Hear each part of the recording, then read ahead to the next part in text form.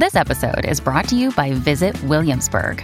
In Williamsburg, Virginia, there's never too much of a good thing. Whether you're a foodie, a golfer, a history buff, a shopaholic, an outdoor enthusiast, or a thrill seeker, you'll find what you came for here and more.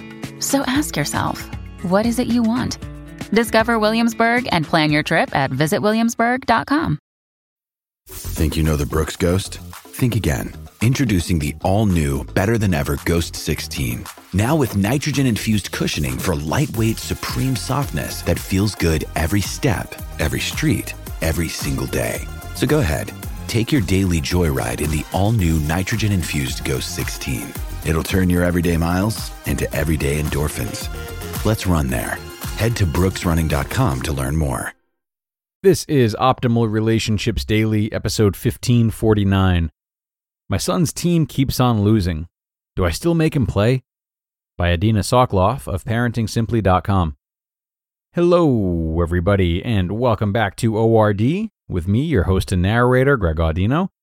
This time, we're going to be sharing a parenting post with you, as we tend to do each Thursday and Friday.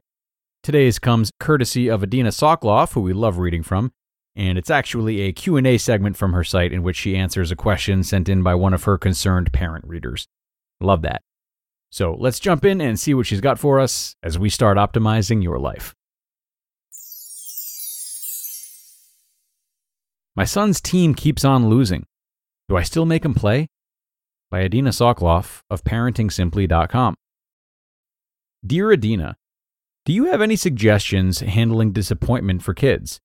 My son gets upset when he's on a team that loses most of their games. Basketball teams were just posted last night, and he's already complaining. There are no good players on my team. We're going to have a lousy season. Thanks so much for your question. It is timely because my son just had his baseball tryouts last week, and I'm sure I will hear some grousing from him as well. I always try to tell my kids what I learned from my head counselor, Eudice, in camp. Quote, "It's not whether you win or lose, it's how you play the game." End quote. They usually roll their eyes at me and scoff.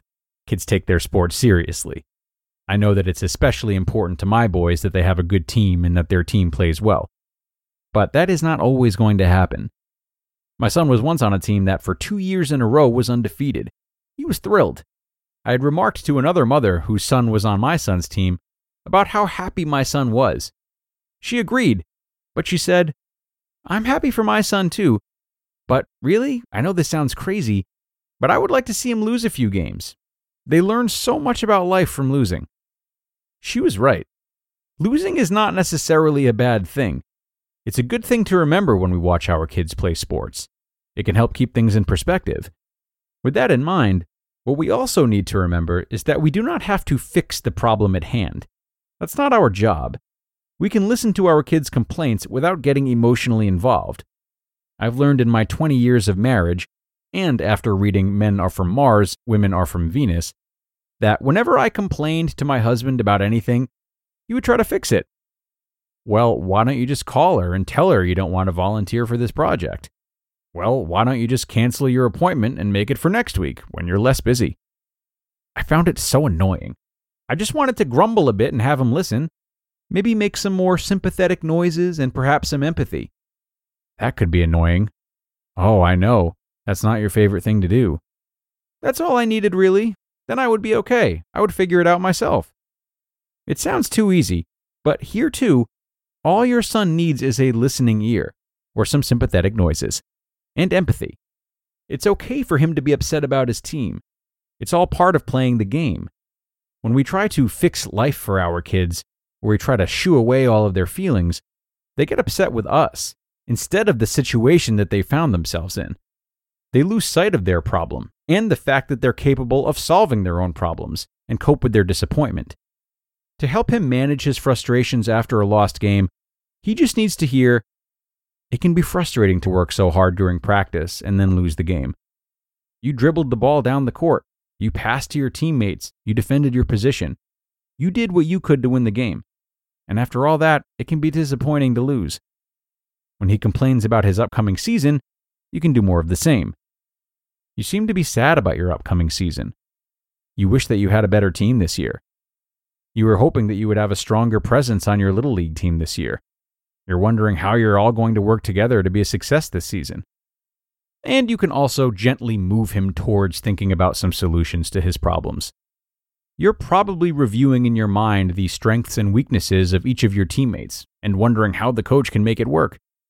You might be wondering if your coach would want you to work with some of the weaker kids on their throwing and catching. In another article I wrote, I mentioned that I had a meeting with the director of a prestigious preschool. We were discussing the content of the parenting workshops I would be presenting, and I asked her, "What is the most important problem your parents have with the kids?" And she said, "It's not so much that they have a problem with their kids, it's that they want a quick fix. They don't know how to just leave their kids alone and let them be sad when they're sad, and that their job is not to make their kids happy all the time. They need to stop micromanaging their kids' feelings." This advice applies here as well. So, as we move into spring and baseball season, let's all support our kids with some listening and some empathy. And remember that what you just said is totally true. It's not whether you win or lose. It's how you play the game. You just listened to the post titled, "My Son's Team Keeps on Losing. Do I Still Make Him Play?" by Adina Sokoloff of ParentingSimply.com. Mom deserves the best, and there's no better place to shop for Mother's Day than Whole Foods Market. They're your destination for unbeatable savings, from premium gifts to show-stopping flowers and irresistible desserts. Start by saving 33% with Prime on all body care and candles. Then get a 15-stem bunch of tulips for just $9.99 each with Prime. Round out Mom's menu with festive rosé, irresistible berry chantilly cake, and more special treats. Come celebrate Mother's Day at Whole Foods Market. And thanks so much to Adina for providing some of her terrific parenting insight, as always.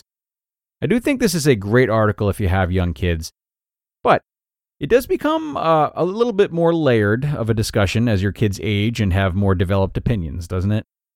Maybe you find that your child has other interests, especially if they come off as ambivalent about the sport or activity at hand when things are going really well for them, not just when they're losing. Or maybe their friends are no longer involved, and that was a big part of the appeal for them, even if they didn't know it at first. So, while I really love and am in total agreement with some of the lessons Adina spoke about here today, don't be afraid to dig deeper and see if there's something beyond the losing that prevents your kids from being excited about whatever sport or activities they're taking part in. They might even use losing as an excuse or a front that they think will convince you to get them out of it, if they're afraid to speak about what's really on their minds. So just a gentle reminder to always look a layer deeper if possible. And that's going to do it for today, friends. I really hope that you enjoyed this article, and if you did, be sure to come on back tomorrow for another one. There's going to be another parenting episode, as usual on Fridays. That's where your optimal life awaits.